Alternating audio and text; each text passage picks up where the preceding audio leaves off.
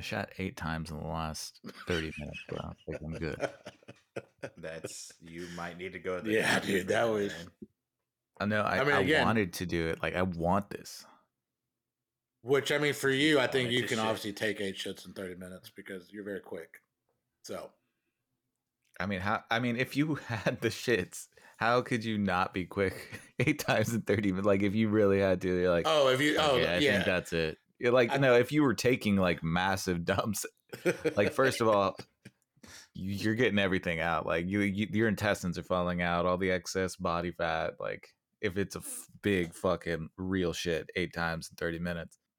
Whew, man, maybe that's what I need. Take some You just really got to take a shit. take some colon blow and just go lose like 20 pounds. There was, what was it? There was a story on, not a story, but someone was explaining on Reddit, like, what was, I forgot, what was a childhood thing that you thought was real? Or, I don't know what it was explaining, but essentially this guy said, he's like, I used to think people with big asses just really had a shit. That was like one of his myths as a kid. So he would see like just like people with big asses, like, and he would go to his mom. He's like, oh, mommy, that lady really needs to take a poop. Oh my god. Somehow I feel like that would be Josh. Like somehow that was supposed to be Josh growing up as a kid. I think I was joking with logic, Zainab man. a while back, and I said something like that. We should tell our kid that the bigger the ass is, the more shit that's in it. I mean, it'd be like that sometimes. Kid logic makes sense. It's pure. It's imaginative. Pure, unlike these movies we watch. Bro, you're not pure. Look, Bro, it's pure art. Okay, how about that? The one thing I would say is not pure out of both movies is Jack Bauer would never fucking kill himself. Okay, he would have saved us from that planet, bro. Bro, Jack Bauer would kill himself if it meant saving us. Okay, that's how That is fucking true. Jack Bauer is. He'd be like, oh shit, I gotta do it. But he didn't save shit. No. So what have y'all been up to? Josh, you ready for Teal Mask, bro? What is that? Yeah, I requested that day off. What is Teal Mask? But it's the DLC for Pokemon Scarlet Violet. The next expansion. But I think because they've been doing a lot of global releases, so I think it technically might come out at late September 12th, I believe, right? I mean, if they release at the same time they do in Japan, yeah. Okay, yeah, because when we get raids that are supposed to be on the following day, it shows up around like 6-8 o'clock during the day or at night. Unless so they're like, well, maybe hey, we'll get Japanese, guess what? We love you more because you made this. And they just let them have it for like 12 hours before us. I'm ready for that. I didn't have anything to do this week. I mean, this Tuesday, though, I'm going to go crazy with thrifting. I'm going to go everywhere and see if I can find anything for good deals. Also, because... last week I went to go and pick up those VHSs that you never came and over at Adrian's and came to get, and we have your stupid Anne of Green Gables over here on VHS. Three I'm box getting sets. into VHS collecting. You now, piece but of I'm gonna shit! have They're to get my it. VHS, bro. That's too bad. That's too bad. Dude, you call me a thief, and just like that, dude, you became what you hated most, you took bro. you took. I'm just copying it, bro. There, yeah, It's fine, dude, but you can't call me it anymore, dude. Like, this guy, I said, because the three, whatever, man. I still have your Anne of Green Gables. If you want it, it's all in the family, bro. It's all in the family. When one of us dies, it's all going to the other people anyway. What is just this transfer of useless wealth until you have kids, bro? Just go. It's just these shitty heirlooms. You're like, oh man, I remember when we had this movie, the shitty Anne of Green Gables. Your brother loved this to no end. I have it on DVD. Like, if anything, bro. Oh wow, DVD is really what you want to be collecting. But do you have it on Laserdisc? Do you have it on Betamax? I don't know if it was on Betamax. It would have been. Dude, this guy was, because they're sitting right here on the countertop next to your, like, by the chair with your hat on it still. And I said, are you going to, like, send those to Zach or send him a picture? He goes, no, I'm going to put them on eBay. And then whatever they charge, I'm going to charge Zach double. I said, damn, bro. Like, There's no point in putting on eBay. You can just go price check on eBay. True. And go to the price charting. What was the one you said something about the Evangelion VHS set? It's like price at $329 on there. Yeah, the full collection on VHS is redonk. It is exactly that amount that Junior said. It's ridiculous. The VHS set? Of course, dude. That's like 12 at least VHSs. Yeah, it had a bit of them, yeah. Like, you're not just paying for one, and not to mention, it probably didn't make a lot of them. Like, it wasn't a popular show back whenever VHS was a popular, medium. Even the movie, like, that was elusive as well. Yeah, so I mean, it's a rarity thing, I guess. Yeah. I'd be interested to know if there's anything that like has been edited out, like that was in those original runs. We actually get to see Shinji like actually jack off. Why are you thinking about Shinji jacking off? You're nasty. Yeah, dude. Listen, bro, you saw what he did. Let's save it for the podcast, bro, in 2 weeks. Nasty, bro. Whoa. This is what happens, bro. The guy's a monster. Whatever.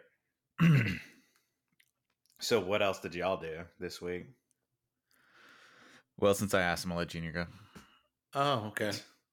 No, dude. I mean, just the normal run of the mill, same old shit, man. Just grinding at work.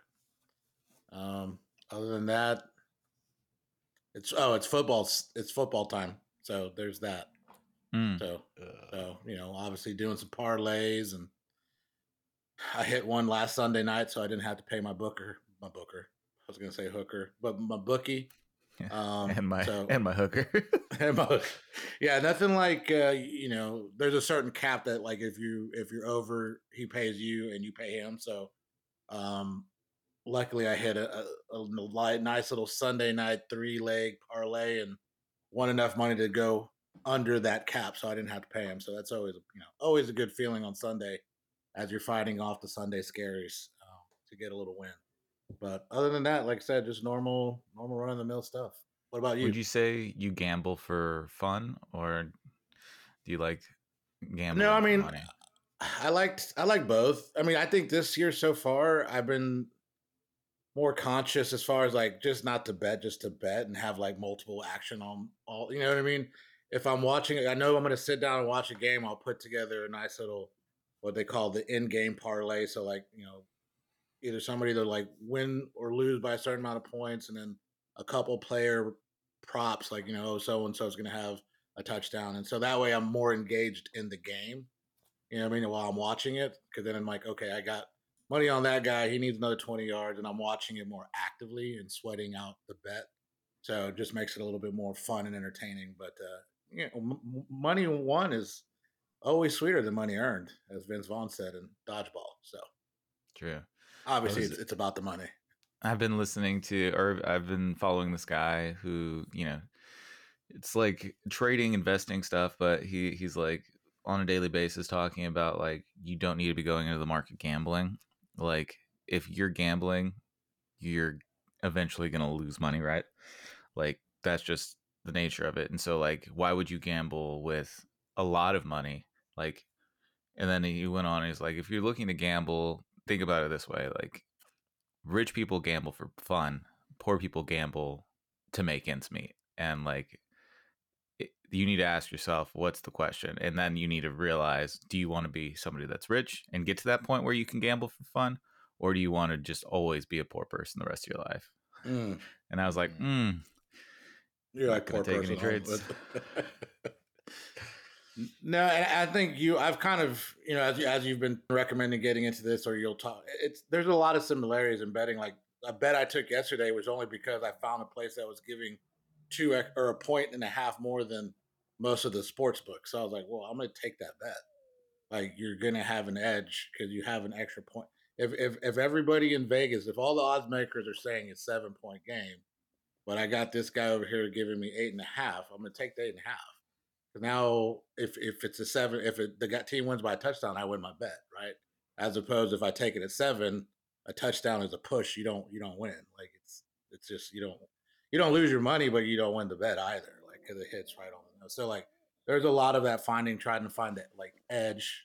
Where can you or do you think there's an advantage in what they're giving you and what you're betting? And so it'd be nice if we lived in a state that allowed sports gambling, and then you could start leveraging different books. Like, maybe one place has it at a certain one and another one, and you can bet in between and win at both, right? Like, there's a lot. The ones that do it professionally, they definitely aren't gamblers, dude. They definitely spend a lot of time trying to make make they live off of it. There's a lot of guys that I follow on Twitter and different things, Substack, that they do it for a living. So, but obviously I But don't do know. they? Do they though, bro? Because like, think about it. You don't know the truth, bro. Whenever somebody's like, "Oh, look Yeah, at all this true. money I make," like that's the thing I hate about social media. You can never really know if somebody's actually doing it or if they're going for social clout and leveraging that to make their living. Well, I will say these guys, and most of like the guys that do bet for a living, they'll post their bets. They're like, hey, I'm taking this for this many units.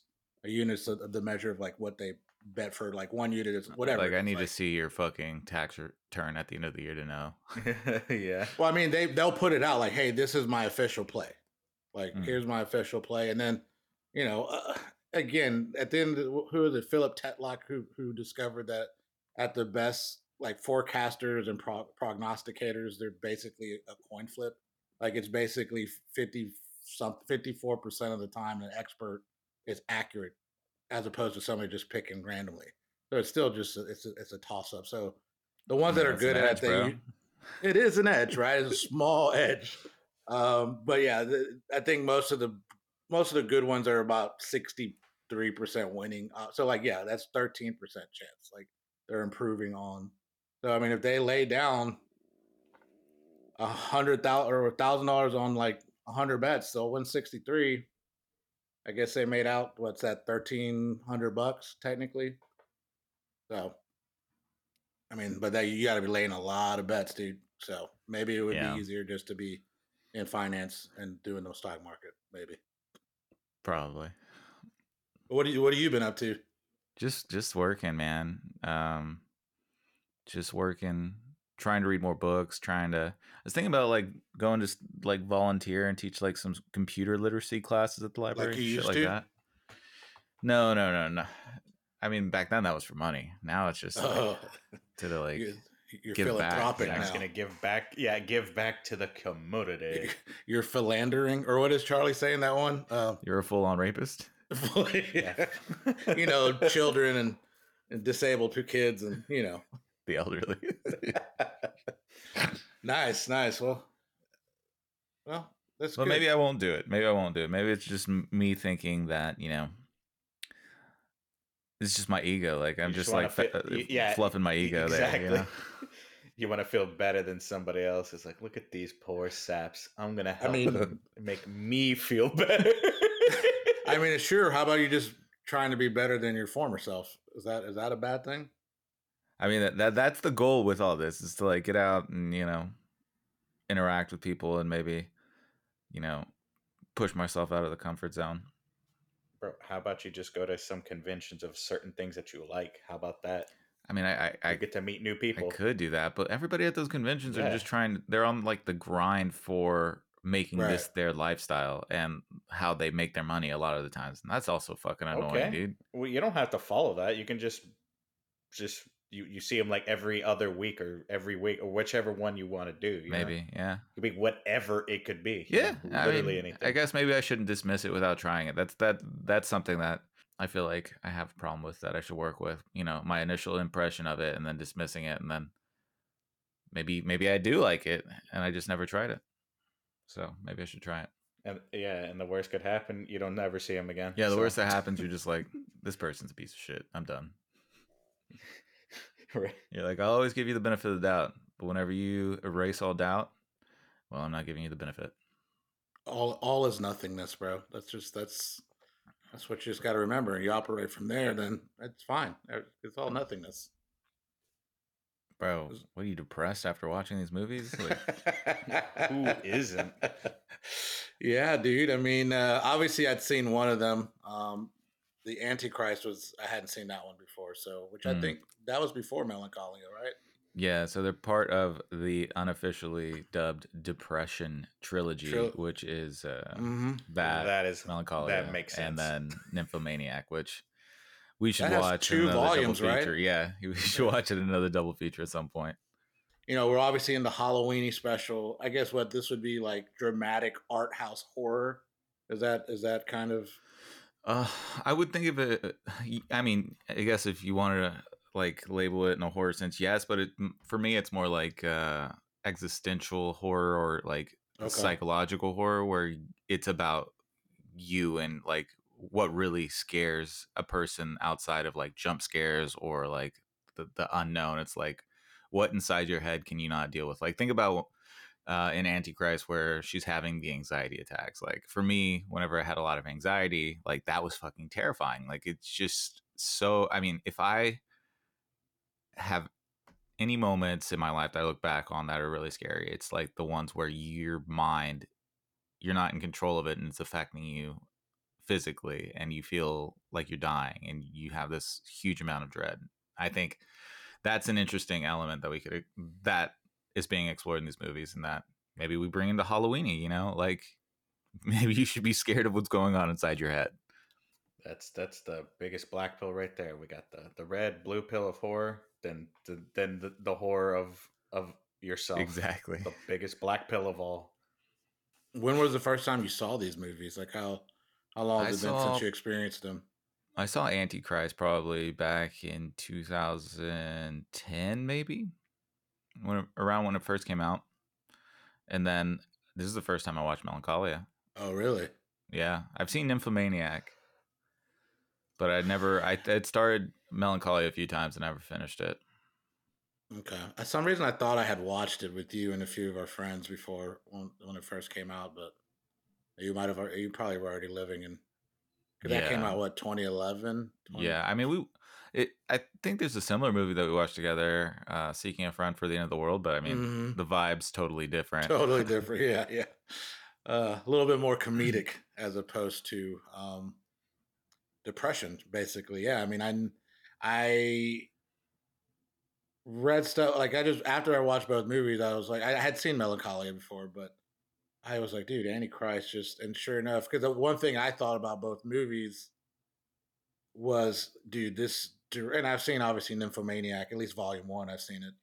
I'm like, dude, this guy is definitely working through some shit in these two Right. movies, bro. Like and sure enough, when I found an article about Antichrist, I don't know if it was Roger Ebert review or a Guardian article, but it was the reporter was saying that they spoke to him and he was when he came up with the idea, he was like bedridden from depression. I was like, okay, that makes sense, dude, because these two movies clearly beautifully done. You know, there's obviously a lot of great shots and he does interesting things, but yeah, dude, you can definitely you're like this is somebody that is struggling with existence in general, right? So, Yeah. and still can make this beautiful, art. Like I don't think it's for everybody because I mean, even Melancholia this time around, I'm like, good lord, dude, this movie's just fucking. It felt so long because you feel, and it's a testament to the film. I think it just the dread of it all, the Hmm. long lingering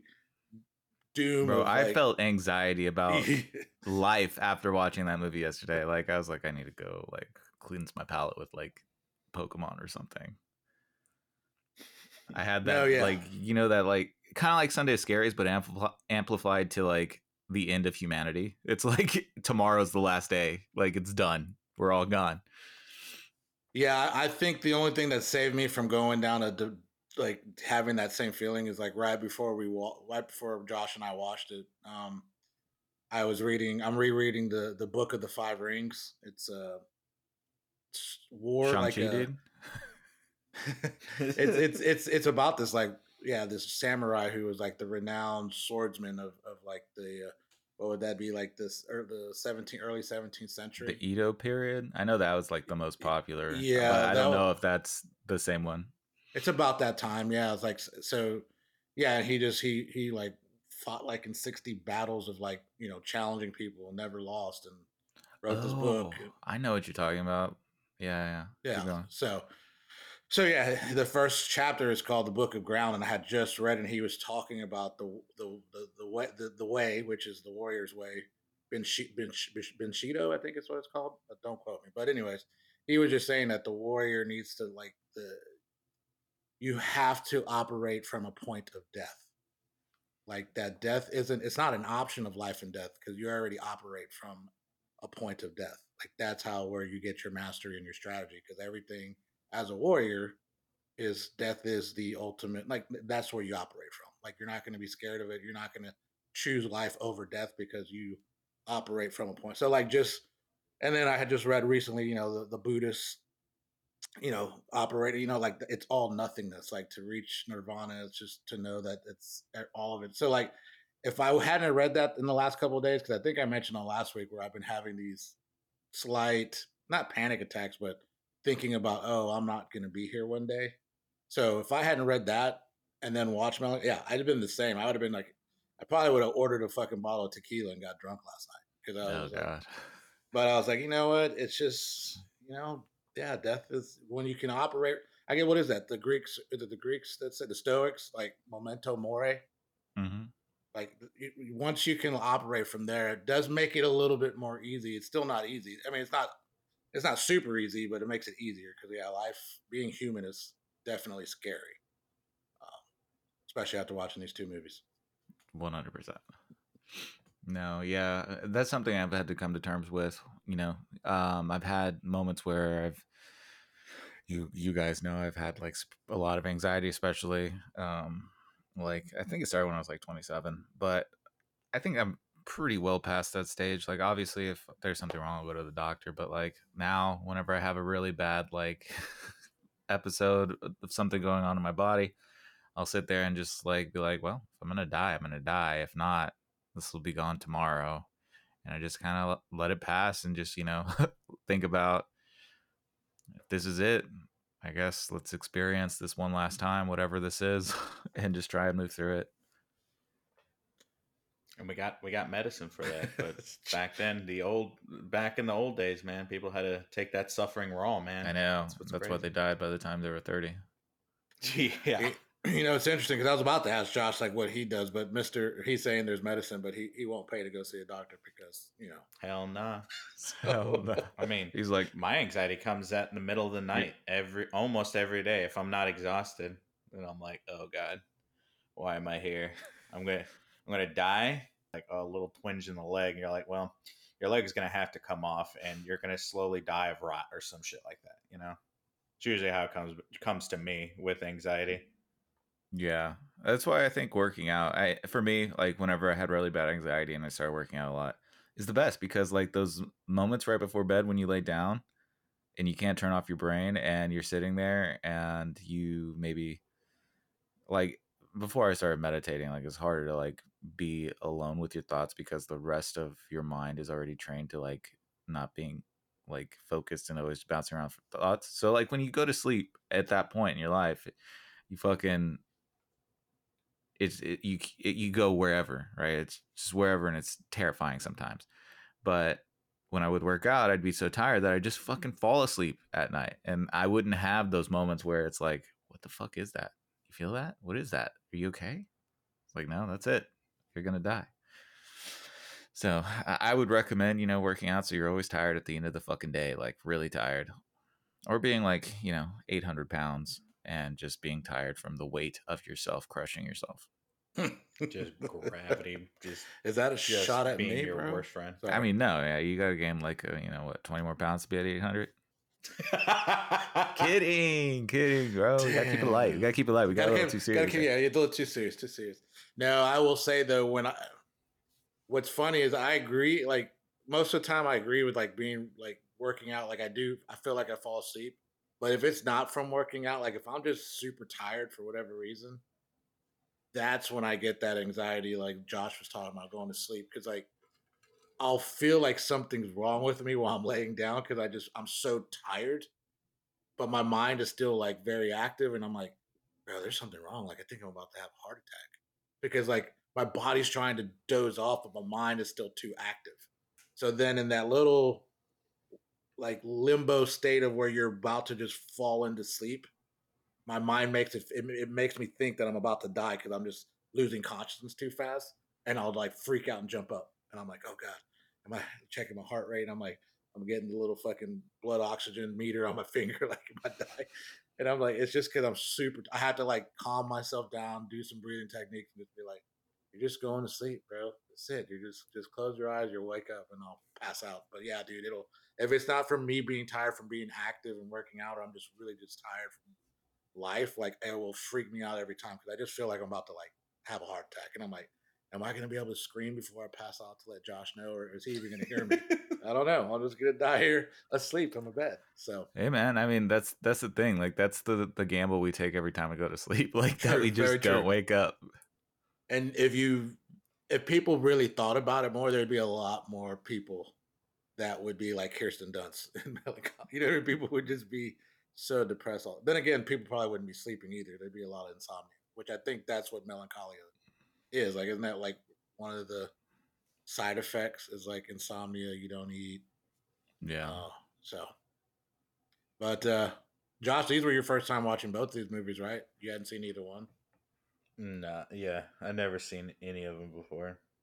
It was funny when we started watching the Melancholia. He goes, and then before the title scene, the title screenshot, like he goes, it says it shows Melancholia, Lars von Trier, and he goes, I was about to say this feels like a Lars. Just from watching Antichrist already, he already had picked up. He was like, this feels like a Lars von Trier movie. I was gonna ask, like, what order did y'all watch it in? Yeah, we watched Antichrist first, and it wasn't even because it came out first. It was the shorter movie, so we watched that like on a Friday or Thursday night, and then yesterday afternoon we watched Melancholia once Josh got home from work. So, what order did you watch it in? I watched Melancholia first because Zainab wanted to watch that one with me, and we'd seen Antichrist before together, so I just watched it upstairs. So, Antichrist, you know, it's an interesting movie. It's about a crazy woman who is being taken care of by her therapist husband, and we don't ever hear their names, right? No, I realized that their names are he and she. Like that's what they're credited as. Mm-hmm. So that was I was like, yeah. And when I read that, I saw that in IMDb. I go, oh yeah, they never fucking said their name ever. And you don't even fucking notice the whole damn time. Like No, that's not at all. or it's hard to notice. But yeah, no. And really, I think it's a there's good only movie. two people get credited, like at the end as far as like acting cast, just those two. There was some extras in the funeral procession, but that was it, right? It's just them the whole rest. Well, of and the kid Nick, right? Oh yeah, the kid. I don't know why I didn't see that guy's name, but what are y'all's thoughts? Like, I have some thoughts. It's a very disturbing fucking movie once you get to the fucking last chapter. And there are some disturbing parts before, but what did y'all think? Josh, you think these are very fucked up movies from what you said earlier? Yeah. I forgot. I felt like I could follow a little bit more of Melancholia more, but Antichrist was a little bit more. At least I feel like I missed a lot more. At some points I was falling asleep, like when they were starting to go to Eden, and when she started running away. It was around there where I started dozing off. So I'm not sure if I missed anything in particular. The obviously both these movies are very layered in how they put a lot of their themes in these movies with so much stuff. I don't know, man. I movie is very, very it's very fucked up and depressing. Obviously, I don't know. I think I would need more insight from y'all because so I'm not too sure about that movie in particular, in my opinion. Well, let me just ask one question as far as from that movie, like what for you would be like what was the most terrifying or scary or anxiety filled like moment from that movie for you? The most scary part, I Or don't not know. like just any like anxious or terrifying, made you feel ill, eerie. maybe. Yeah. Uh, I mean, whenever he got hit in the dick and then got a hole drilled in his leg with a grinder, Busted the and then blood he nut, ran dude. away. The blood nut, bro. The, that made me wince when she fingered his leg. I was like, Oh yeah. I let out a cry out loud. I just did not like this. That's where things really got like hard to watch for me in the movie. Like it just everything. Yeah, that scene that you're talking about, John, I think, like you said, there's a lot of layered themes. Obviously, um, Lars von Trier is working through a lot of just, whatever maybe he's working through what makes him feel depressed. I can't speak to exactly, but like, there's a lot of that theme. But I think that scene where like, that's one of the themes. The what's the word? The natural versus the versus man, nature versus man was like one of the subtexts, I feel like, and that it got exemplified in that scene where she took a stump of natural wood and smashed man's wood, and Interesting. then jerked him off and bled. And when she jerked him off and the blood shot out, it made me think of Zardos, like the penis is evil, right? Like, so that's, and it kind of falls in with the context of how the movie opens.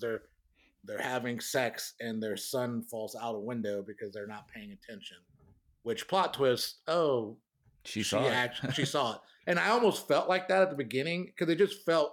I'd seen Lars von Trier before, so I know that there's a lot of things going on in what he's presenting. Right, there's a lot of, it's artistic, but there's some kind of meaning, subtext, themes, motifs, whatever. Right, and he's an art house kind of guy, but with a very shocking way of doing it sometimes. But like, yeah, I was like, kind of felt like that was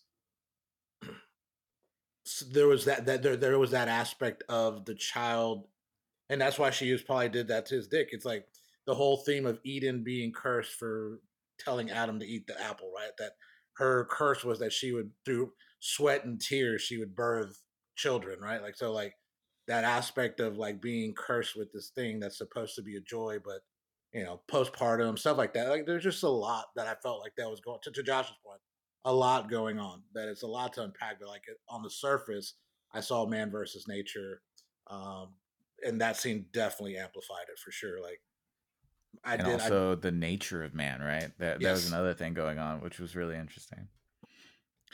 And correct me if I'm wrong, both of you, but like, was it? She was saying that the nature of man that wants to destroy, especially women, because she was writing that book about femicide, basically, was that men realize the evil that's inherent in women. Is that like what she had come to the conclusion? Because I That's what saw she like, was saying. right? Okay, that's what I thought. But that's weird. And like, what is it about women that is evil? Is it that women give birth to man, and Yeah, man is evil? So that's is kind of that how I took it. is fucking crazy, man. Like, I don't know. Or just women are just that evil, man. And that I don't know, I man. saw Is it that that we this. put so much societal stuff onto them, and it's like it suppresses their evil nature to some degree? I mean, Or I'm just making that shit I mean, up. No. maybe. I saw something about when he first started writing this. The executive producer like released what the movie, the plot twist at the end of the movie was, and Lars von Trier was so fucking mad that he went back and had to rewrite the entire movie. Like originally, it was supposed to be that God didn't create the earth, Satan did. Mm. And so I was like, well, I wonder where he had to change it, or how much he had to change from what he's got in order for that to have been different. Because there's a Yeah, lot of like nature, and obviously, I think there's like it's a interesting allegory for the first man in the Garden of Eden. And, they're pretty explicit with the place being called Eden, right? And right. woman's folly. The tree that tree stump is so fucking weird. It's kind of like I don't know, the forbidden tree of good. Oh, there you go. Yeah. Um, so I don't know. It's a fucking weird movie, man, and shockingly so. Like there's the part where she cuts off her fucking clit. Mm. I didn't get that. Like, what was the purpose of that? Well, I think it goes back to the fact, like what I was saying about childbirthing being a curse to women per Mm-hmm. God, because of so she's Exactly. like mutilating that because it's a curse upon, and also her discovery that women are actually more evil than men, but it could be to like how Zach said it. That's how I interpret it, because women give birth to men and their destructive nature. Um, so and you also saw that between the two of them, right? Like, here's this woman who's going through something, then you have the controlling, rational man husband trying to mansplain everything to her and not really kind of concerned about her. She even says it in the laying in bed, like, you're only paying this kind of attention to me because you're my therapist now. Like, so just a lot, and a lot of that's just being in a relationship, and that those fears of like, you don't pay attention to me. It's only because you're trying to fix me, and you don't try to fix me. And I mean, which is just Yeah, that is a little bizarre. Because didn't he like actually say to her, "It's like the reason why I was distant is to give you some space for all the stuff." And he even clearly explains, like, because I'm a therapist, I did this because of this. You know? right, I feel like that moment whenever she was like, "You weren't ever close to either of us." right, She was just being a dick. She was being offhanded and cavalier with her emotions and trying to put it all on him. And the way he reacted, he almost looked like he was mad in the moment. And then he thought about it and he finally was like, "You told me you wanted space to go to Eden to work on your right. book." Like, Which it's just both of them being dickish in that moment, right? They're just mm-hmm. both being dickish by trying to place their grief and their pain on the other person as opposed to processing themselves. And like, to me, I felt like he just wasn't processing his pain either, because he was too busy trying to help her process hers and manage hers. It's probably how he was coping with it, Right. taking the focus away from how he feels and focusing on work, essentially. Yeah, because I What? have to put on my therapist cap and not my husband and also a father who just lost his son cap. Like, you know what I mean? So Yeah. So, because she was like having, she was clearly she. Let's see. How do I say this? Would you say she was consistently having sex with her husband so she could hide something? Because clearly she did it once already to hide the fact that her kid was going to fucking fall out the window and did nothing about it. So do you think there was like other instances when she was doing this that she was also trying to hide something uh, to not show Willem Dafoe, I think or maybe she anything was like trying to that? hide something from herself in those moments. Like, Mm, especially whenever she was having like those anxiety attacks or like the fear in the cabin, she wanted to have the sex. It's like maybe she is having the realization of what was going on at Eden, what she had last did, and she was trying to mask it out because it was like she was two different people, especially whenever she did the fucking oh yeah. drill into his leg and then she went back and she's like, I'm sorry. So maybe it's like she has some type of, on top of the massive depression, like maybe personality disorder. Like if we were talking about this in the sense that there is no magic going on here, there's no three fucking beggars that summon a bunch of women to walk by Willem Dafoe at the end, and you know the bird doesn't actually, like, all kinds of shit that isn't based in reality. If we were trying to base this in reality, maybe she had some other type of right. mental problems that she was masking through sex. So what was the three beggars? Because clearly we saw all the representations of the other things, like the wolf, the doe, and I forgot what the other The thing crow. was. The bird, the crow. Yeah. So who were the three beggars then, or what was the represent? What was representing the three beggars in this movie? I mean, that's interesting, right? I don't know. Like, I mean, the especially the way they represented them when they first introduced him. He like bashed the crow, and it was living in the fox's hole. And then the fox, when it was first introduced, before it said "Chaos reigns," it's eating its own fucking stomach. Mm-hmm. And then the Mm-hmm. doe has a fucking dead stillborn deer coming out of it. So I don't know. Maybe it's about like the unnatural aspects of the natural world. And there's something weird going on with, or not weird, but he really likes stars because he focused on a constellation Mm-hmm. in this one, which isn't a real constellation. and Willem Dafoe's character even calls that out. And then even in Melancholia, he focuses on the stars. So I don't know what that's about. I guess if I were to guess, the stars, when you look up there, and I fail to look up every once in a while, I do, and I remember that there's the rest of the universe out there, and that can instill like a fucking depressive dread. It's big, vast blackness, Yep. and I don't know. I don't know. I feel the opposite when I look into the stars because it's like, wow, none of this really matters. It's like bills don't matter. A lot of things don't But matter. that could All be these depressing for imaginary somebody to things. think about it that way. None of this matters, Yeah. you know? Yeah. No, I think I have said that numerous times in reference to, us.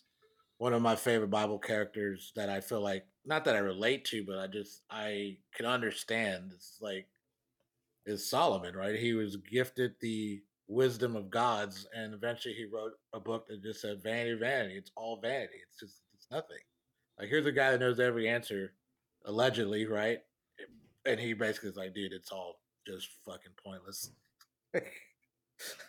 So, but I think that's why I am attracted to like the tenets of Buddhism, or like that part where the Stoic memento mori, or this book of the Five Rings. It's, yeah, dude, like, it is all nothing, and that's fine, because that's literally, I mean, once you're gone, you're gone. In the history of the universe and even humankind, the small 75 years that I'm granted here, it's a small speck of sand, right? Like, so, like, once you real like, it helps me to be a little bit more centered for the most part, right? Knowing that we are just basically we're literally in outer space as we're having this conversation, right? Like, there's no crust that you go through to come into the Earth. It's all atmosphere, right? So it's like we're literally on a space rock, and I'm in outer space right now, and I have the false sense of security by having, walls around me. I live in a city that's walled in a state, that's walled in a country. You know what I mean? Like, it's these perceptions of reality that aren't actually real, right? So, but anyways, sidetrack. It just, I feel both of y'all, right? I can understand both of you, but a lot of times I just center myself by saying, like, I don't worry about when I didn't exist before. No one ever has like frets and has anxiety of the fact that, oh shit, I wasn't here in the 70s, 60s, right? Well, I like to think about that. And the way I think about it is like, I did exist, just not in my current state. Like Okay. the state that's able to process states, you know? Like, I've always been, and I'll always be, but I won't always be Zach. When you were in your vapor, what is it? Vapor? What is it? What is it? Gases, solids. What are the? Remember the different states of fucking science? What is it? Fumes? No, not fumes. It's gases, right? Gas, Gas, solids, solids, and liquids. liquids. There you go. When I When was you were in, inferior, I was a yes, gas. you're a gas floating the universe, dude. Fucking. Now that would be interesting. Like, what if that was existence? You were a gas. Like a helium, whatever, traversing universe, and you just happened to pass by Earth when it was time to conceive. A nut into a seed, and like, it sucked you in. Here you go, Zach. Come in. You're coming to Earth, sucker. You're like, This is damn it. non-consensual, you fuck. I don't want to be What here. if okay, so what if aliens aren't non-human? What if they're humans who died who are trying to come back? I like that. Trying to come back. Right. They're trying to come back, and world powers are like, no, they can't know that there's a way back after death. Exactly, dude. Because then you would have people doing all kinds of crazy shit, dude. Exactly. Yeah, that is interesting. That would be crazy, right? Fuck. But unfortunately, we won't know until we become whatever the next state is, whether it's just energy for some other animal or if we actually reincarnate. I saw something. There's this story of, it's not a story actually, it was an actual woman in India or Pakistan that when she was a child, she was like, when she was able to talk, she continued to say that she was actually this woman and she had a husband and he lived in this other like province of the area, and she went on, and she was like maybe 5 or 6, and she explained like what he does for a living, how many kids they had.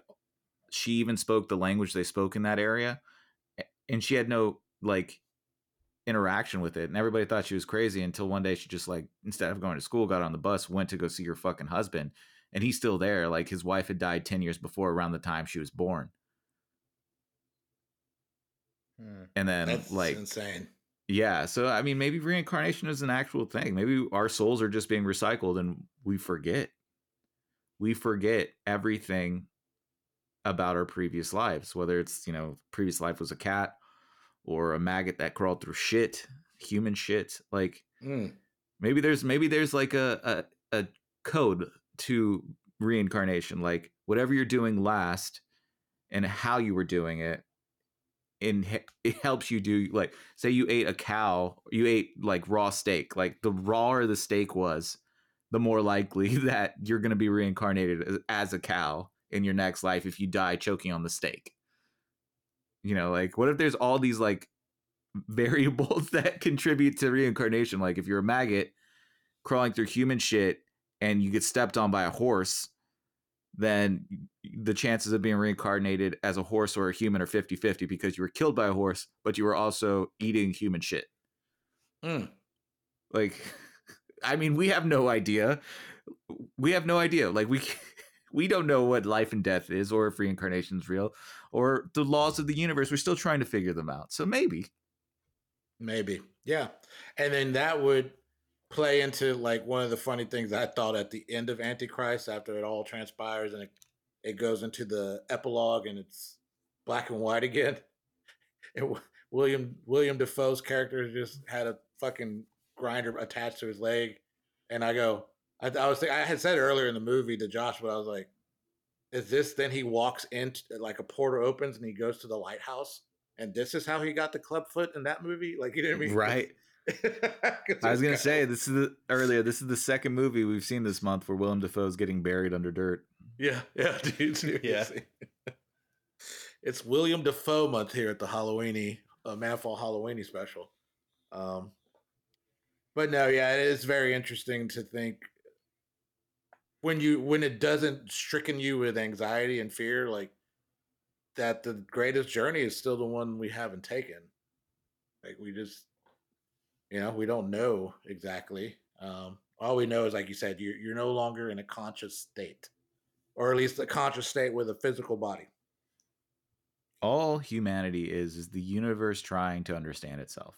It's the universe has built up these laws that allowed life to grow, and then in those same laws that allowed life to grow and evolve, it evolved to a state that could think and actually try and understand itself.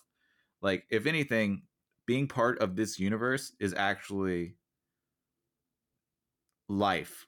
Whether you're dead or a piece of a planet or a speck of stardust or whatever the fuck you are, or thinking human for 75 years, we're all part of this one mechanic or this one thing. And, all it is it's trying to live. We're a part of that.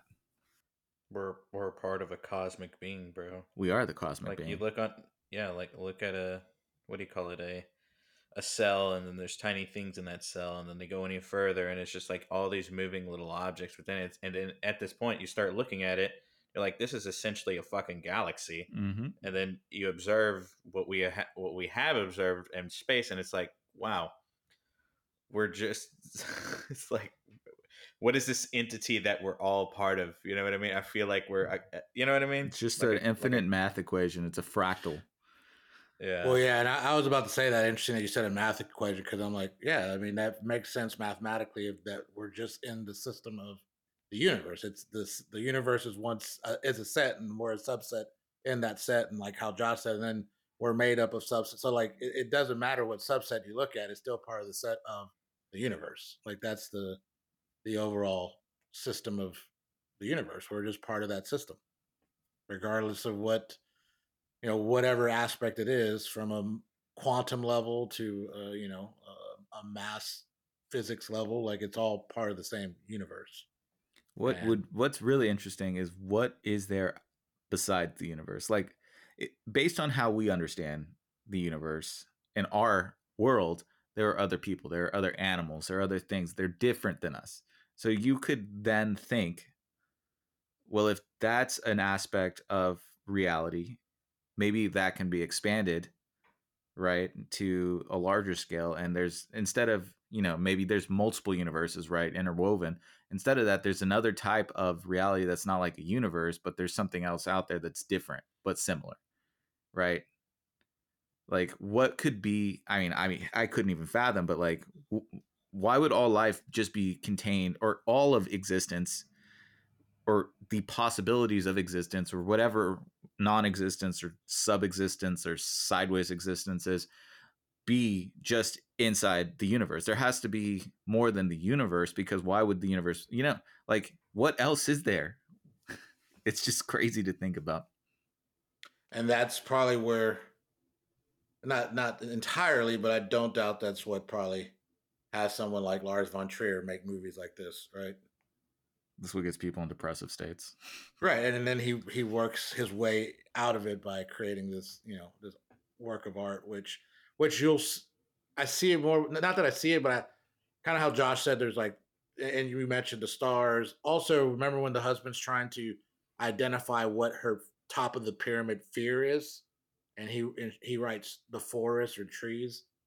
I mean, in Melancholia, he makes the trees in that area very, the horse doesn't want to cross the bridge. So I think for Lars von Trier's stars and the forest, there obviously some significant meaning for him in his life, in regards to that. But what I was going to say was, when she in Melancholy, kind of jumping forward a little bit just to make the point about like this movie, and it is more, you see it more in Antichrist, but she's opening all those books and it has all those different art, like pictures and different things, and like his shots of his movies remind me of like you're looking at a live painting, right? When it slows down, like when William Defoe's walking away from Eden, and all of a sudden you see all the bodies in that shot of the landscape, or like Mm-hmm. you said with the trees and the hands and everyone, like a lot of his shots are they look like a living painting, and like, and it's just, and I wonder if that comes from like, because like I said, you see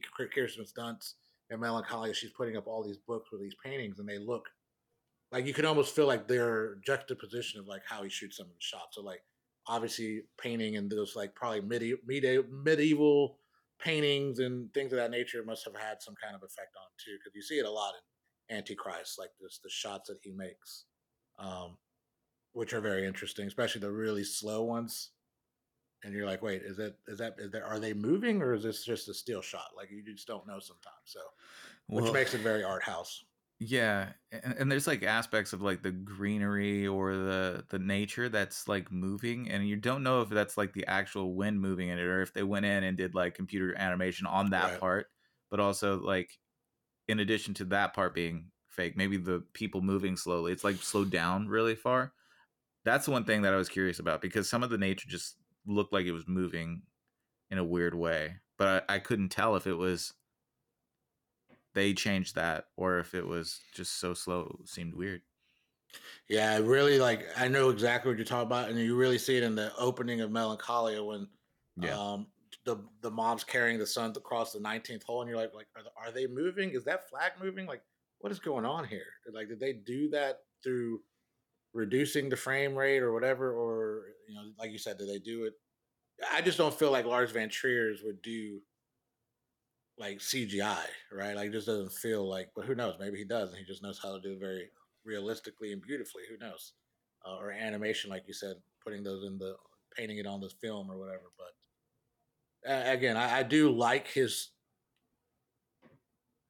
like, if there's a rawness to the way he shoots his movies, because it looks like he does a lot of handheld sometimes, and it's shaky, and that just amplifies whatever he's doing. But then you have those shots like that where it just looks like a piece of art, and you're like, oh, okay, yeah, I could Did you just ever put. look into like what he's done in the past? Like, he came up with Dogma 95, Mm-hmm. Yeah, I knew and he was part of that school. that part of that is like all shooting has to be handheld. Like, you can't shoot without, like, one of the tenets of it was that. So it probably carries over from that, I think, that you Yeah. mentioned the handheld stuff. And the other tenet in that one is like, all your props can only be what's available and wherever Hmm. you're shooting. Um, it's And very. like music can't be brought in what do you think outside his of what's that? Mhm. like what do you think the purpose of I call them awkward cuts, but what do you think his purpose of doing that? It was like in both these movies they had weird cuts. They would just cut up, I wouldn't say abruptly, but like in the middle of something, and then they would continue on. Okay, say they're saying something, and then they would cut, and it would just be a little bit further into the scene, but just more advanced. I guess is the best way I would describe it. Um, Yeah, just like it's in the same scene. It's not cutting from a different angle. It's just like they moved on to the next part of a. I don't know. I don't know how to describe it. yeah, They're I just know more what you're advancing of the scene. right. Yeah. It like you saw it a lot in Antichrist when they were like in the bed talking to each other. When she was saying like you were distant, and all of that. It was like the cut where like it would show like it was still the same conversation, but a different position. Like it was like a different take in the way he cut it. He just kind of cut it in there. And honestly, the more I thought about that question, because you asked, I remember you asking that, Josh. I think it's just to show the passage of time. Like this is a conversation that's happened multiple times in many different forms. Like that's the only thing I can think of, at least for that scene.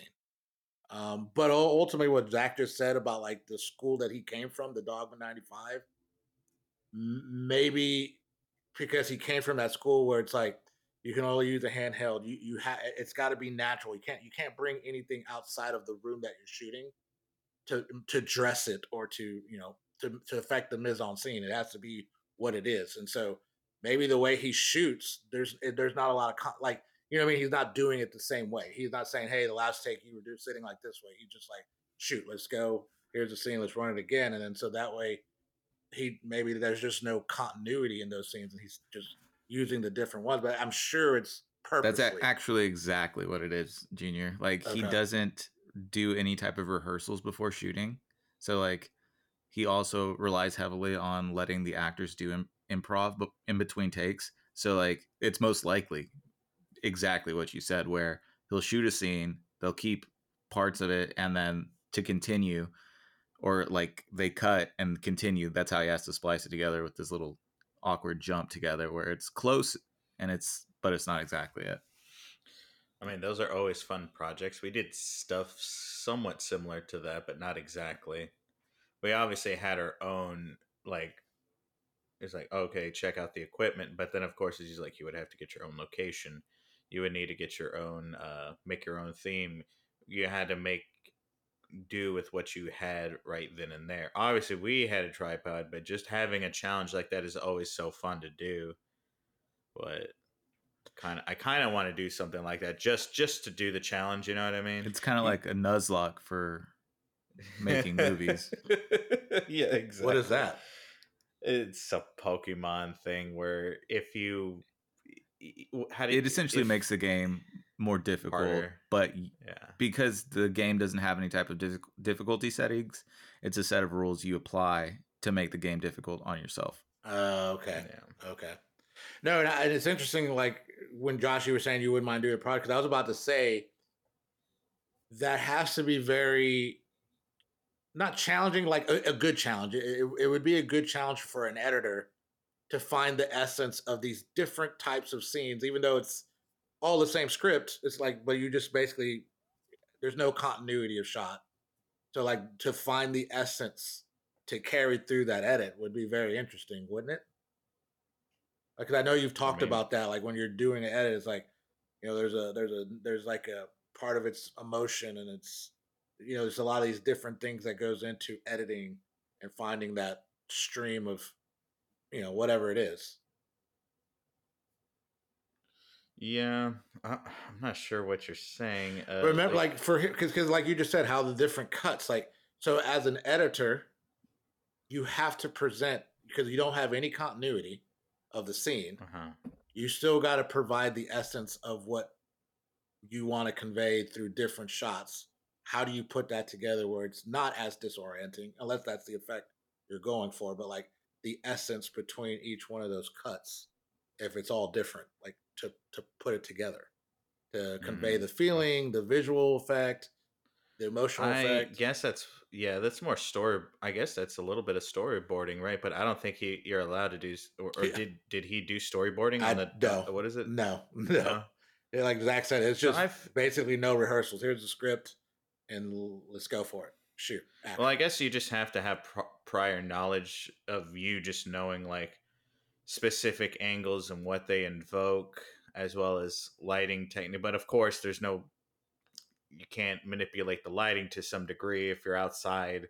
Maybe inside you might be able to a degree, if you really want to try and do some lighting things with what you have That inside was of a another building. part of But yeah, Dogma 95. Because yeah, Like no, he doesn't do Dogma 95 anymore, but he part of it was like you can't bring any mm-mm. lights. You have to use whatever lights available. yeah. Should we watch? Isn't there a movie called Dogma 95? Like the actual like that they released with that whole. I'm pretty sure.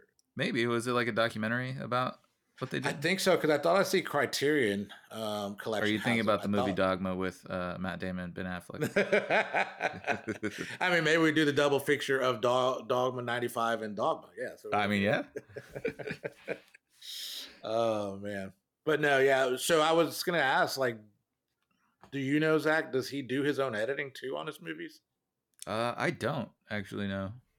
I'm gonna look who did the editing on that Antichrist and the talks amongst yourself. If Zach, if you were to do a project like similar to that, how they have those set of rules, the Dogma 95 rules, what would your project be, or would you just have like a fishbowl of just like, oh, here's a subject, here's the what you call it, and here's the location or some shit? Would you do it that way, or would you just have something in mind? Oh, that's difficult because the Dogma 95 came up with a lot of great ideas. You would have to really sit and think about what are some tropes that have been used too much that aren't covered by, the Dogma 95 and would be interesting to take away. Like maybe, I mean, that's hard to think about.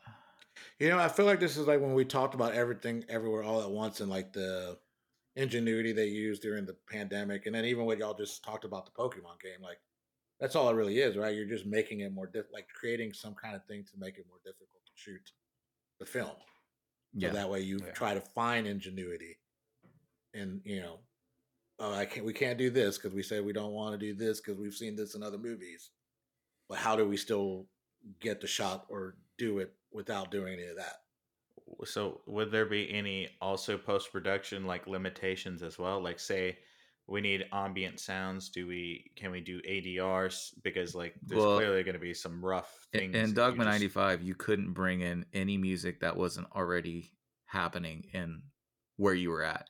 So, like, for instance, if you wanted music in the scene, you'd have to play a record in the okay. setting or, turn on the radio Right. or music. There's like a band playing outside, but it had That to be would be already really there. hard to do. Yeah, so you couldn't do that in post production. Okay.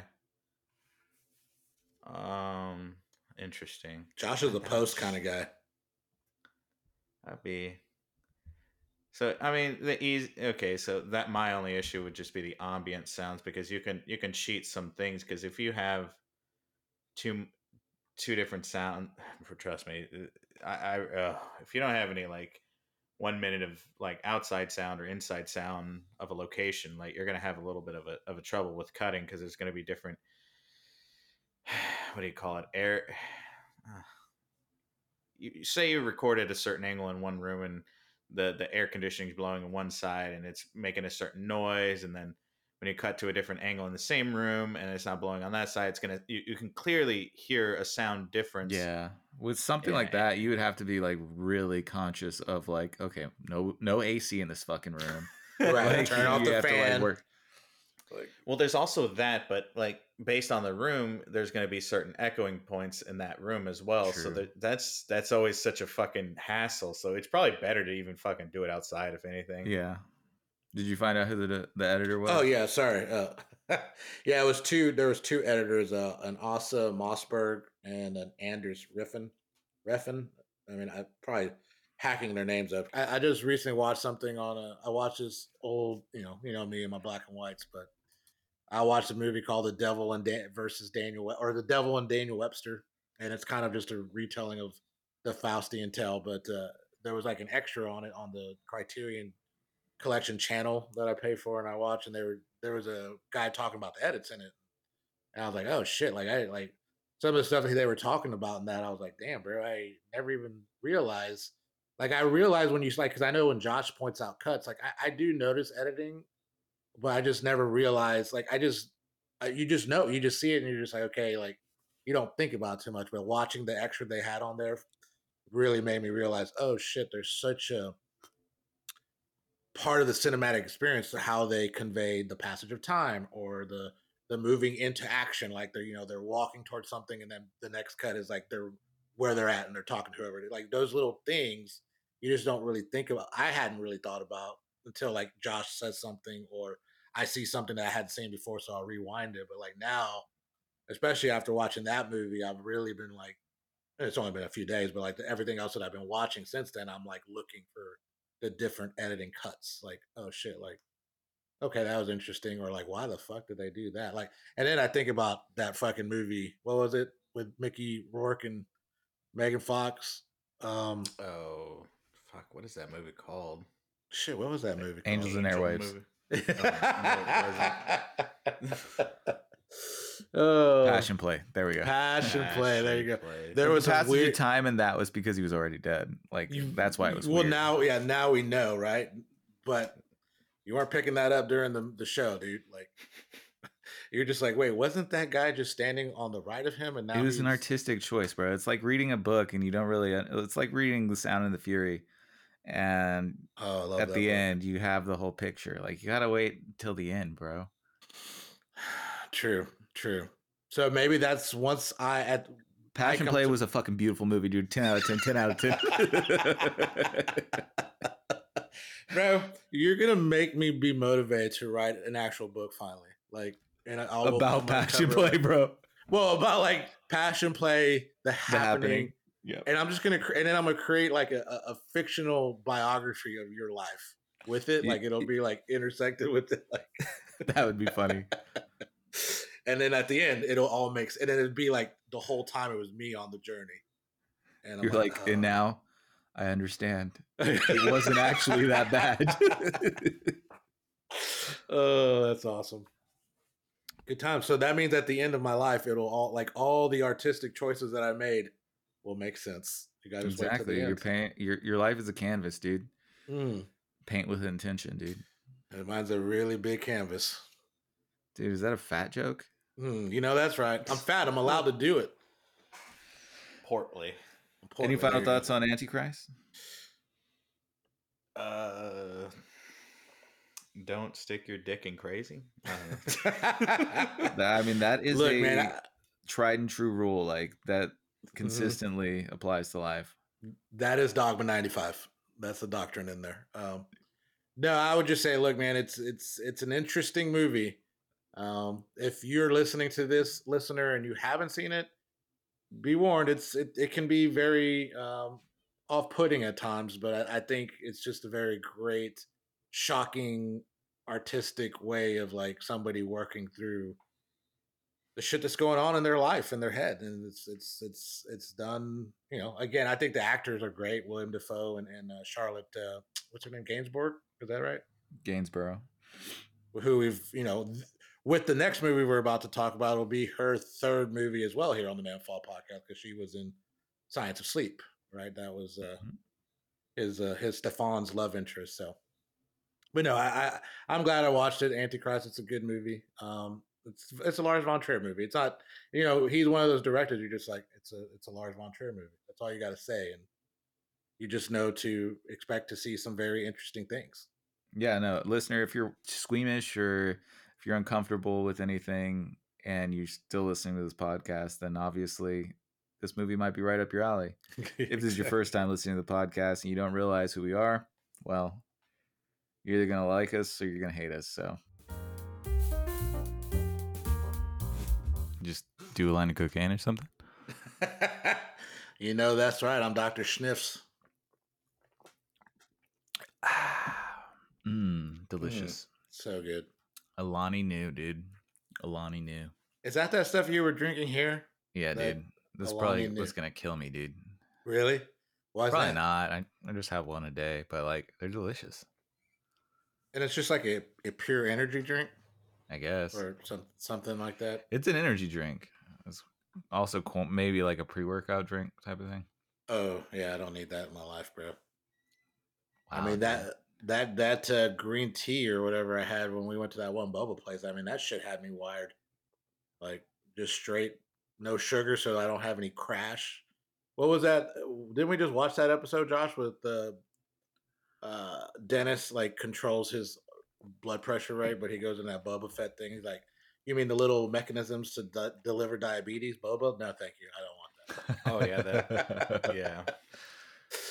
Oh, good times. Which Josh reminded me that there was a cat in It's Always Funny named Jack Bauer who That's survived true. the explosion. So I was like, I forgot about Did you call it? It's always funny because it is always funny, dude. that. It's Always Funny in Philadelphia. Our new podcast coming to the Manfall production. That's what they should have named their podcast, bro. That's true. It should have. That would have been a good one. I just saw something where Danny DeVito was on some other podcast, and he was talking about the time he was going in. They were going to shoot, and somebody delivered a script to him, and they're like, the guys just reread the episode. Like they want you to look at this, like read this on the way there, get ready. And so it's an episode where Danny DeVito, for whatever reason, he does something, antics happen, he gets thrown in jail, he gets pounded, banged in jail, and like just throughout the whole like, and antics keep happening. They're trying to get him out, and he gets banged by the like somebody else, and like he like gets banged all these times. And at the very end, they're like, "Hey, you posted bail," and he's walking out, and this cop's like pointing a billy club at him and said, "Hey, you're not going to leave without saying goodbye." And he's then the cops start banging me. And like so, DeVito's like telling the story. Then he's like, and then at the last part of the scene, the cop leans into me and says, "April Fool's, motherfucker." He's like, these dudes. That's when I was like, realized, oh shit, it's April the 1st. He's like, these dudes literally wrote a fucking script to pull a prank on me to prepare for this episode where I get pounded in the ass like 6 times. That's funny. So funny. Love those guys.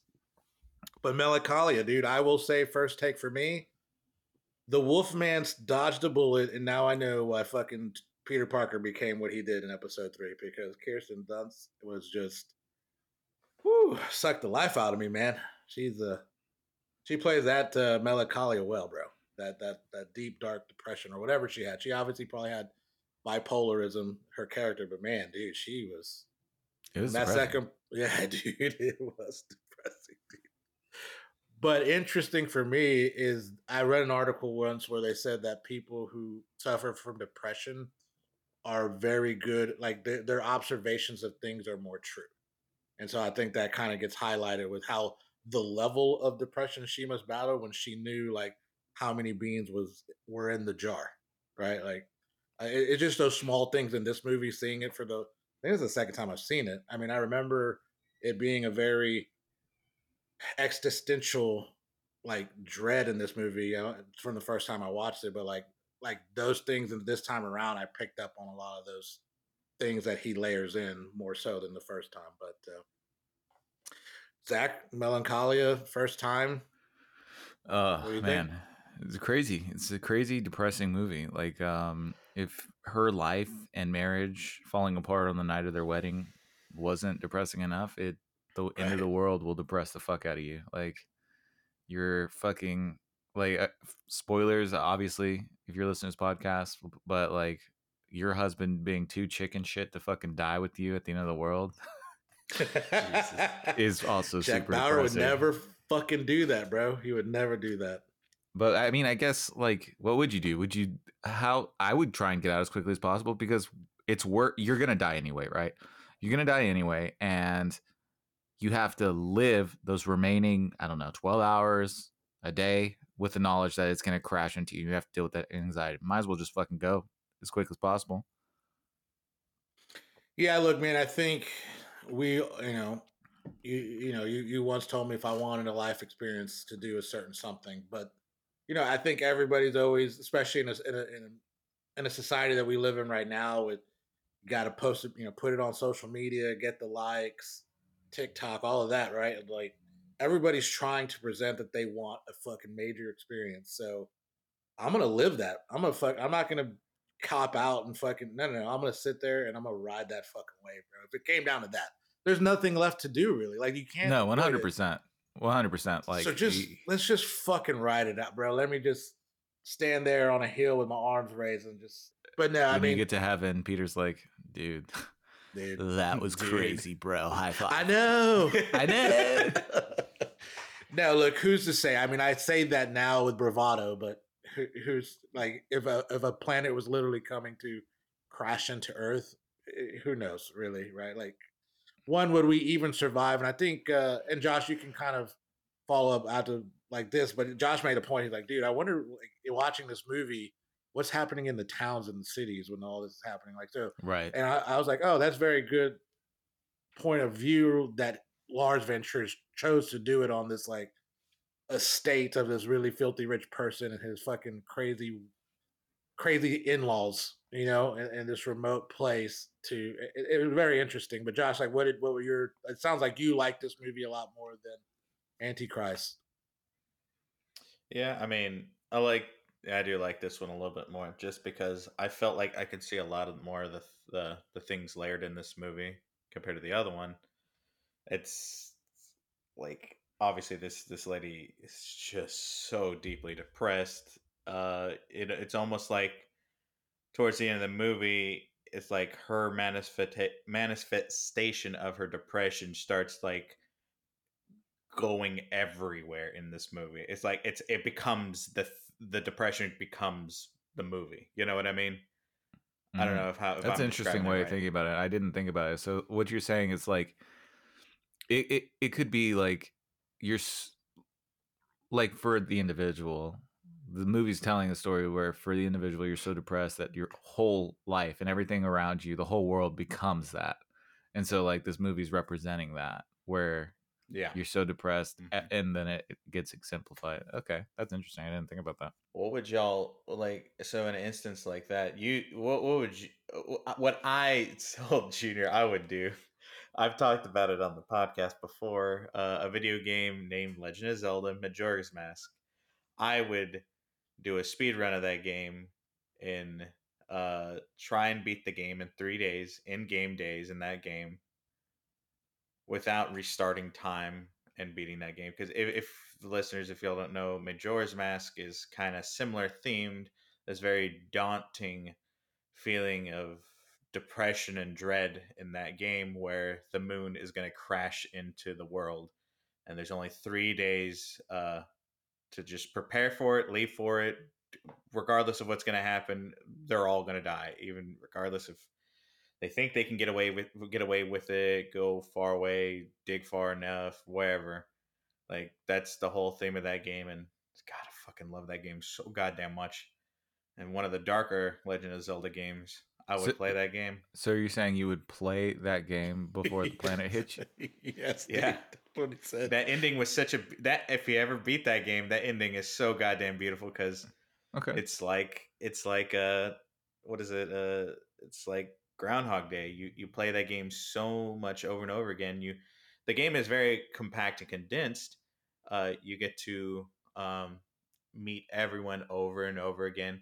You get to know who they are. What are they scared of? What are their you see that their feelings are coming out. He's like, yes, the moon's falling down, but I really want to go home and see these chickens grow up. I've never learned to, they'll tell you about a certain thing that's deep within them, and they always wanted to see, because the moon's the looming dread is like coming down. You're like, oh my God, now I get to know this person a little bit more. You move on to the next person, and that's why I like that. But yeah, what were you gonna say, Zach? I was gonna say, would you say you care more about video game characters and yes, dude, I will answer for feelings more than yes. you care about actual people sometimes? Like,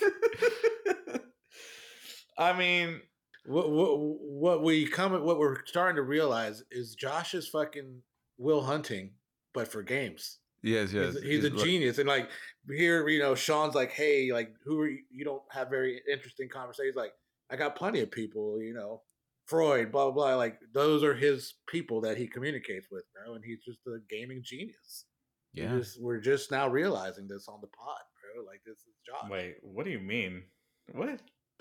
Bro, I wish I was a gaming genius. There's just so much stuff I don't know. Well, but maybe you're a gaming emotional quotient, like you're an EQ genius of gaming. What if you 'Cause- started looking at life as a game, bro? Would you start caring about people? Well, if I had a heads up display, Would you try and steal my fucking VHSs, bro? First of all, Fucking, you just walk in, you it. think you can take things that aren't yours, bro? The thievery. You know what? I can would understand why that person destroy those- Redacted. came up to you, dude. He was written all. She knew. She knew what you were gonna do. I'm gonna record myself destroying your Anna Green Gables. Wow, this is getting. Dude, that's just fucking. This rude. is. Are you gonna stomp his dick with a fucking stump of wood too, bro? Like, what is going No, on I'm here? gonna use a stump of wood to destroy the Anna Green Gables. Is that Yeah. green enough for you, Annie? He's like, just melt into the green. You're green now, like he said in the Antichrist. That's right. I did like that shot. Bro, 'Cause I don't know how he wouldn't freak out having his fucking hand covered in ticks, dude. I have Lyme disease now. Oh, yeah, for real. That Yeah, would dude, that- trip me that up, was- dude. I'd be like, we need to go to town now. Well, but then I also thought about again the lighthouse reference. I'm like, oh, that could just be like, the what's the shit that gets stuck to the bottom of the boat? Barnacles. Barnacles. Barnacles. Yeah, that's what it made me think. I'm like, this guy is the lighthouse fucking guy. It might be. It's crazy. But no, so Josh would definitely just play a video game with an impending doom coming on him because So the power goes out, Josh. What are you gonna do? I know, that's what I said too. I was like, well, I wouldn't know what to do because the power would be gone. So It would be like what we talked about a few episodes back, where if you die, your life it flashes before your eyes, but it's just the moments where you weren't playing video games. It's just you sitting there, sleeping and going hey to work. man, if that last moment were to recall, like as the moon or whatever the planet was falling or coming to you, if I could just get the last moments to recall the very last moments of Majora's Mask, I'd have been happy. Because that always brings a tear to my eye every time the ending of Majora's Mask. It's so good. so a planet, moon, whatever, barreling into Earth would not bring a tear to your eye, but that game ending would. They both. Well, I mean, I feel like they both would. It's kind of it's weird of me saying it's kind of beautiful to see it go like this, just because like we observe scientists obviously observe all these types of phenomenon happening in the galaxy. The sun's being ripped apart by galaxies, the planets, some moons colliding with planets, and seeing all this, and it's like, oh, we actually finally get to see it, and it's just going to be all of existence, all the greatest people, all the everything all exists right here that we know of, and it's just gonna go on like that, it's kind of beautiful a little bit. I don't know. This is me. It is, but it's also depressing as fuck. Yeah. Now going back to you said like her husband Jack Bauer killing himself like and leaving his wife, but like I think that was basically just highlighting the type of, she like put him in the barn, or she like covered hay over him, said he went riding, and you saw it with Justine's wedding. Kirsten Dunst's character in the first half of the movie, where she's just trying to take care of everything. Like, so she clearly is that type of person where she's always trying to take care of the situations. And unfortunately, she meets a situation where she can't, there's no way she can take care of a fucking planet running into them. Which, I mean, I don't know. That's a lot of like context to unpack. Like, what is Lars von Trier like working through? But it is interesting, like that she just took care of it. Like she just covered him up with hay, and was like, "Oh, he took Abraham for a ride." Which that's kind of depressing in itself, right? I think somebody that's always just taking care of everybody else's messes, like that has to be a lonely place. Big time. Like that would be a nightmare, dude. Especially when you had parents like they'd had. No, God, that mom was a piece of shit. Oh man, I'd be what? depressed if that was my mom, dude. Oh, dude, oh, would Also, I? what was up with the dad? And like when he wrote the piece of paper, it said to my dearest daughter Betty. What was this thing with the name Betty and the women that he had that was with Betty? Like, what the fuck was up with He that? just seemed like he had dementia to me. Like, Well, I mean, her name's Probably. Justine, but I mean, I just think that's what he likes. That's That's his his favorite affectionate term word. for women, like he's Betty, obsessed with women, probably. Betty Boop type of Yeah, thing. Betty. Yeah, yeah. So originally, Lars, our newfound friend Lars, had written and was in contact with Penelope Cruz for the role that Kirsten Dunst had. Oh, really? How do you think that would have been? Hmm. I don't know because I think I've just become so accustomed to her being Kirsten Dunst, but I mean Penelope Cruz would have brought like a, another level of intensity. I feel like in the role, like I think there would be a lot more sharp difference between the manic stage of Kirsten Dunst and the. I think Kirsten Dunst plays it kind of even killed both parts. Like as far as like when she was kind of manic at the beginning, and then when she's kind of going into her gloom. But I don't know. For me, I'm used to it being fucking Mary Jane. Right. So I think with Kirsten Dunst, well, Penelope Cruz, I don't think I've ever seen her in anything where she's been like sad or depressed, like or depressed. Maybe she's been sad, but like depressed. Kirsten Dunst, so it would be weird, right? Like I don't know if she could pull it off. But with Kirsten Dunst, she has like even as Mary Jane in the Spider-Man movies, there's moments where she just goes like dead in the face and dead eye, and you kind of are like, dude, is this is so she can kind of like that depression could be there, or like just like apathy for life. You can kind right. of see more of an argument for it. I mean, obviously, our buddy Lars, who would probably have been good friends with our late brother Chet. He obviously saw Crazy Beautiful, right? Is that the movie that she was in with Jay Rodriguez? She's that high school girl. Remember that Yeah. movie? Because she has, it almost feels like it's just the grown up version of that character to a degree. One of the other things I picked up at the end when she said that line, like, if you look up, and I'm gonna get pedantic or didactic, whichever one the word is, but like one of the definitions for melancholia goes to endogenous depression, and it talks about a depression that doesn't come from externally, internally, and I'm like, I was like, oh, dude, this is what this representation of movie is like. Here's this planet coming barreling down on Earth. They call it melancholia. It's like basically like this doom of depression doesn't come from outside; it comes from within. When she said like life on Earth is evil, no one's gonna fucking miss it. I would assume that's somebody like that's almost something. Yeah, that's something somebody who's very depressed like no one's gonna miss me if I'm gone. Like I'm just an evil, whatever the depression. I'm evil, or I'm a piece of shit, or whatever, right? And I'm like, damn, bro. Like just those layered things this time around watching the movie was just a lot more heightened for me, especially after watching Antichrist first, because like that had a lot of themes going on too, a lot of layering. So yeah, I mean, the idea of a planet barreling down on us, and at first everybody being like, "Oh, we're gonna be fine." The scientists say we're gonna be fine, right? And then guess what? The scientists were made to be a science bitch, as Mac would say. Proving again they were wrong. Again, if you're just watching a movie to be entertained, easily like what they call a theme park movie nowadays, like these aren't the movies for you. But if you Yeah. really If like, you're not an avid lover of art, if you're just a simpleton that can suspend their disbelief whenever there's a shitty Marvel movie, if you're a fucking nothing, then it's not a movie for you.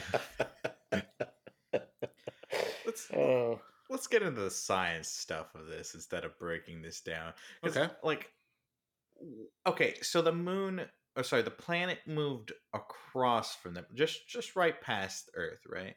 Mm-hmm. But then it's like, nah, son, we're gonna turn around and reverse right into the planet. Well, no. Like, If you look at the Dance of Death picture, it showed it that was the it shoots gravity past pull, yeah right? the gravity. It gives it it changed the trajectory. It got caught in Yeah, Earth's that's what I gravity. thought.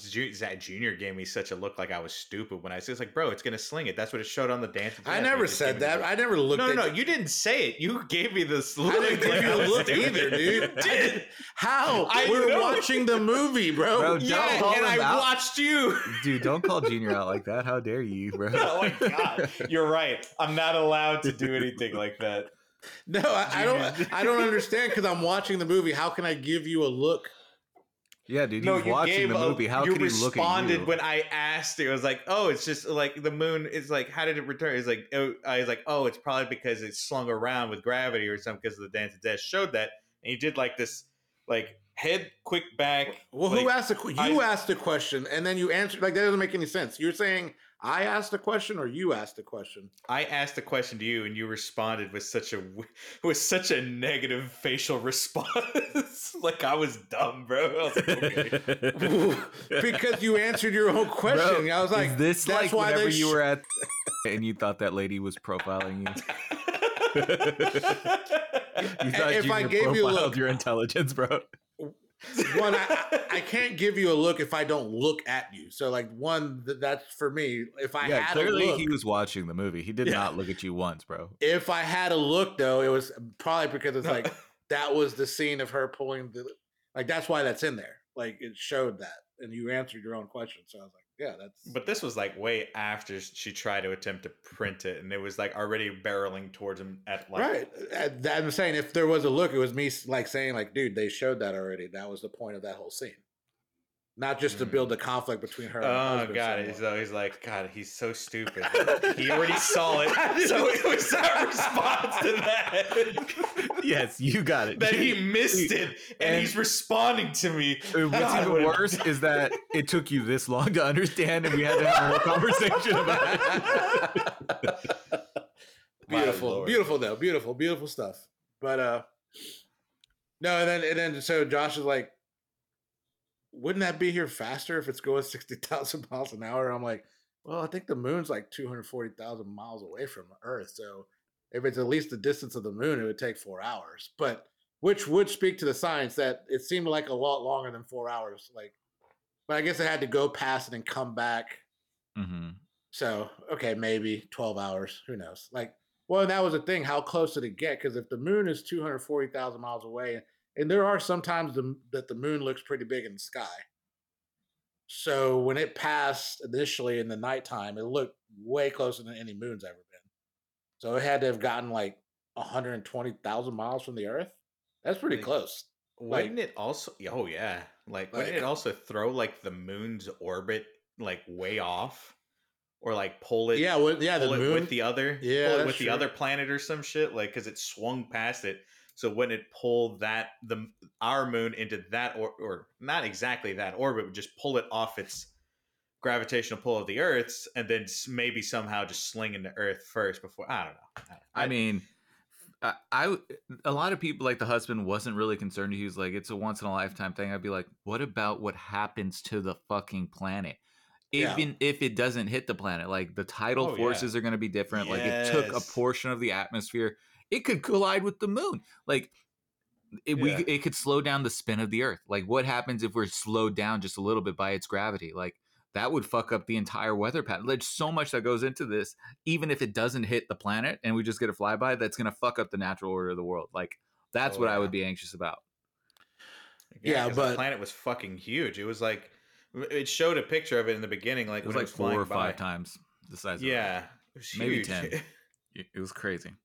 Wouldn't that be crazy if something like that did happen? But then Earth becomes a moon of that planet, and it's probably what would happen.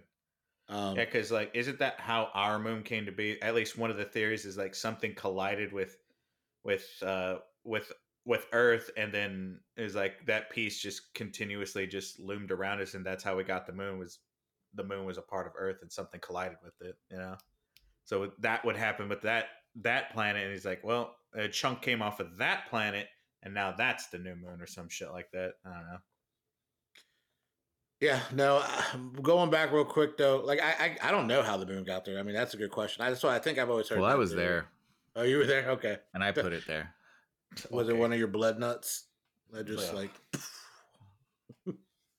But Zach, going back to like the care, like what would affect, like, bro, he's filthy fucking rich, bro. He has 18 holes of golf on his fucking estate. You think he cares what it's gonna do to the planet? He has enough money, bro.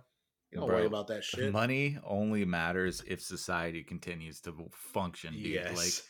Like it's just a number in a fucking bank account, dude. That's meaningless whenever fucking the grid goes down or society, 90% of the world's population dies. Like nobody's gonna care that you can buy your ticket into the vault. If you're not cool enough to get into the vault or quick You're enough to not get in the vault, cool you're enough. fucked, bro. I'm sure he had some Alright. gold on the estate somewhere in a He's vault. like, on a scale of how important you are. It's like, all right, we're gonna need custodians. Okay, so we're gonna get the best custodians we need. We need people to make us laugh. We gotta have some of those. We need entertainers. It's just like all these lists of like people that would need to survive. That he's like, all right, we need beautiful people. We love looking at beautiful people. We gotta have some average Joes, not a lot, just some average Joes. We need. We need a There's leader. a cap That's on the rich me. people because we have enough. We built this place. We don't need more rich people. That's just gonna be annoying. We're just gonna start fights between each other. But It's like- I mean, like there would have to be. What would be interesting is what are the people's contingency plan? Because there's some people that did the math correctly, that were higher up in the government that knew what was going to happen. Like, do you take off? Do you get off the fucking Earth? Yeah, but where are you gonna go, dude? I mean, I think what you would do potentially is go far out in space or far enough away from the orbit of Earth that you're just waiting for the impact to happen. And then you just, the rest of your life, hopefully you have enough supplies to live sustainably forever, orbiting that planet. You get in like orbit around that planet and like some type of space station. But that would be the only way. There'd be so much debris. Well, eventually, like that's the thing. Like you follow closely, maybe map out that thing. Like if this was possible, in which it's probably not, but you would want to probably go either in orbit around that planet or just take off to Mars. And probably Mars. I would try my luck on Mars, man. It's like you see those pictures of Mars. It looks like a fucking canyon in like Arizona. I'm like, yeah, I could probably. I mean, probably go insane with no one to talk to except for a little Roomba robot. I was about to say, you say that, bro, but you don't travel for work, bro. Like, so, like, I'm just applying my own anecdote. Like, staying in a hotel for 2 or 3 days makes me feel so miserable by day 3 because I'm like, I just want to go home and sleep in my own bed. You don't go down and talk to like the people in the lobby, dude. Like I know. I mean, when I used to stay, you want to come have a drink. when I used to stay at the Hilton Garden Inn more, I would go to the hotel bar and have dinner there and drink a few beers. But lately, I've been at the Courtyard and I just stay in my room. But my point is just the fact that like being away from what's normal and your norm, it can be like I hear what you're saying, but like, and I would think I would do the same, but like just knowing that I'm on a fucking different planet, like away from everything I've ever known and I can't go back like that. That's very fucking depressing and scary. Because you're never going to have those comforts that you had, those, that safety, I guess, that can, again, it's a false safety. Cause again, at any time, something could just fucking come out of space and smash into us. Yes. But at least I'll be here in my comfort of my own home when it happens. The AC stops working, bro. It's not gonna be comfortable, bro. Fucking end of the world. But I would just say, like, if I was one of those people that, like, I don't know. I think I would just write it out because best case scenario, we launch off a spaceship. It's probably not going to have a lot of supplies on it. Like, what we're doing, we're extending us 2 or 3 days of existence, maybe a week, 2 weeks. Like, might as well just go out with everybody else. Yeah, and you wouldn't be living per se. You would be surviving. Yes. Isn't that what we do already?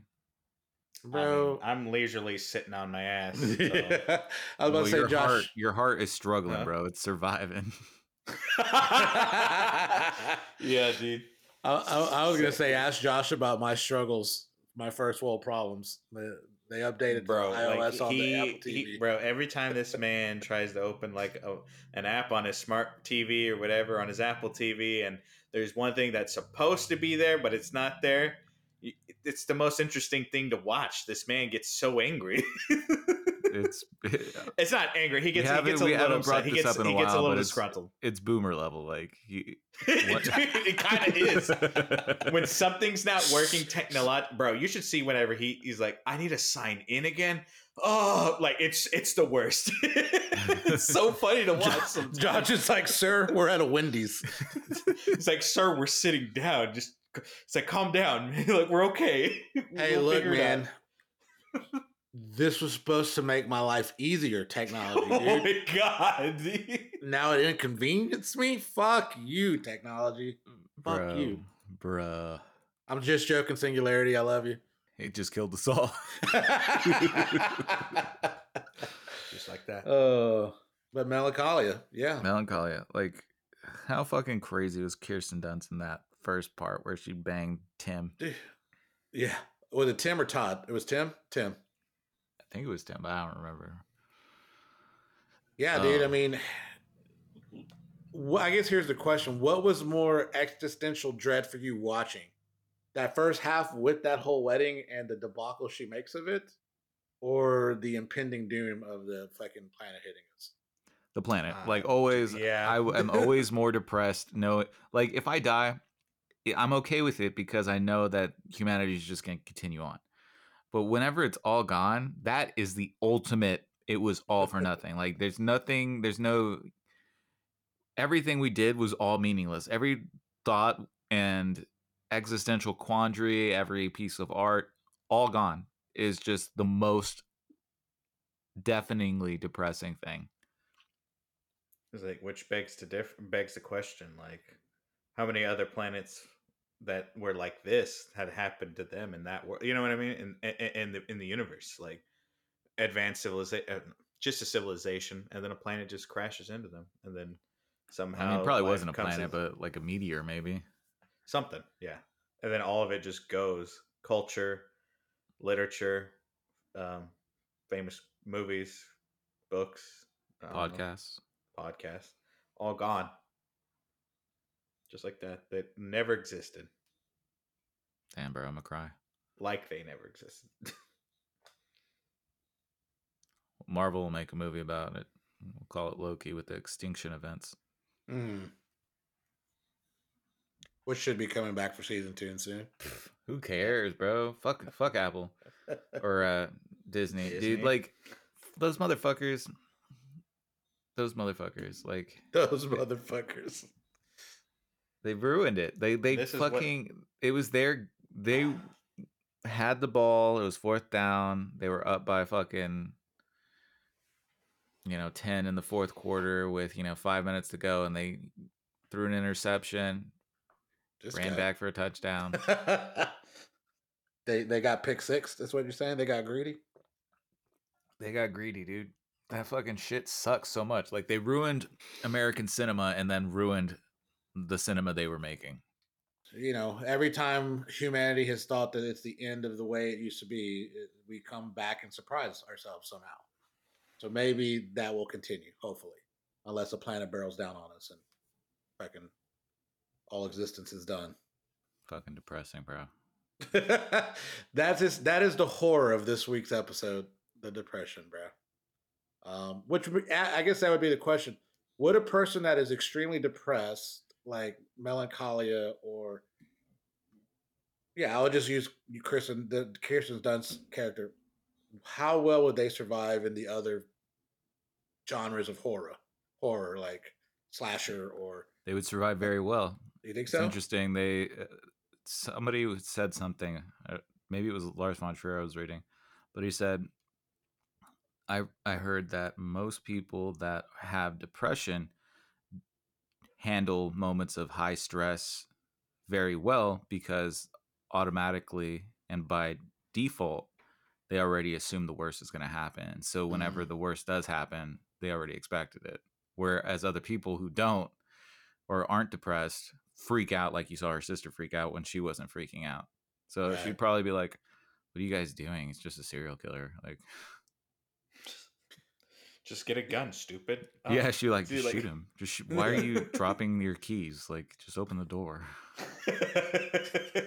Like, she would just walk inside and lock the door. Nobody would kill her. Like, And then I guess next week we'll wrap the Halloweenie with kind of going back to the more classical universal monsters, not depression, but vampires. We'll with be our watching. other Jack Bauer experience. Yes, exactly. The Lost Boys and Fright Night, and so Corey Haim will be back again too. Talk to y'all later. See ya. Au revoir.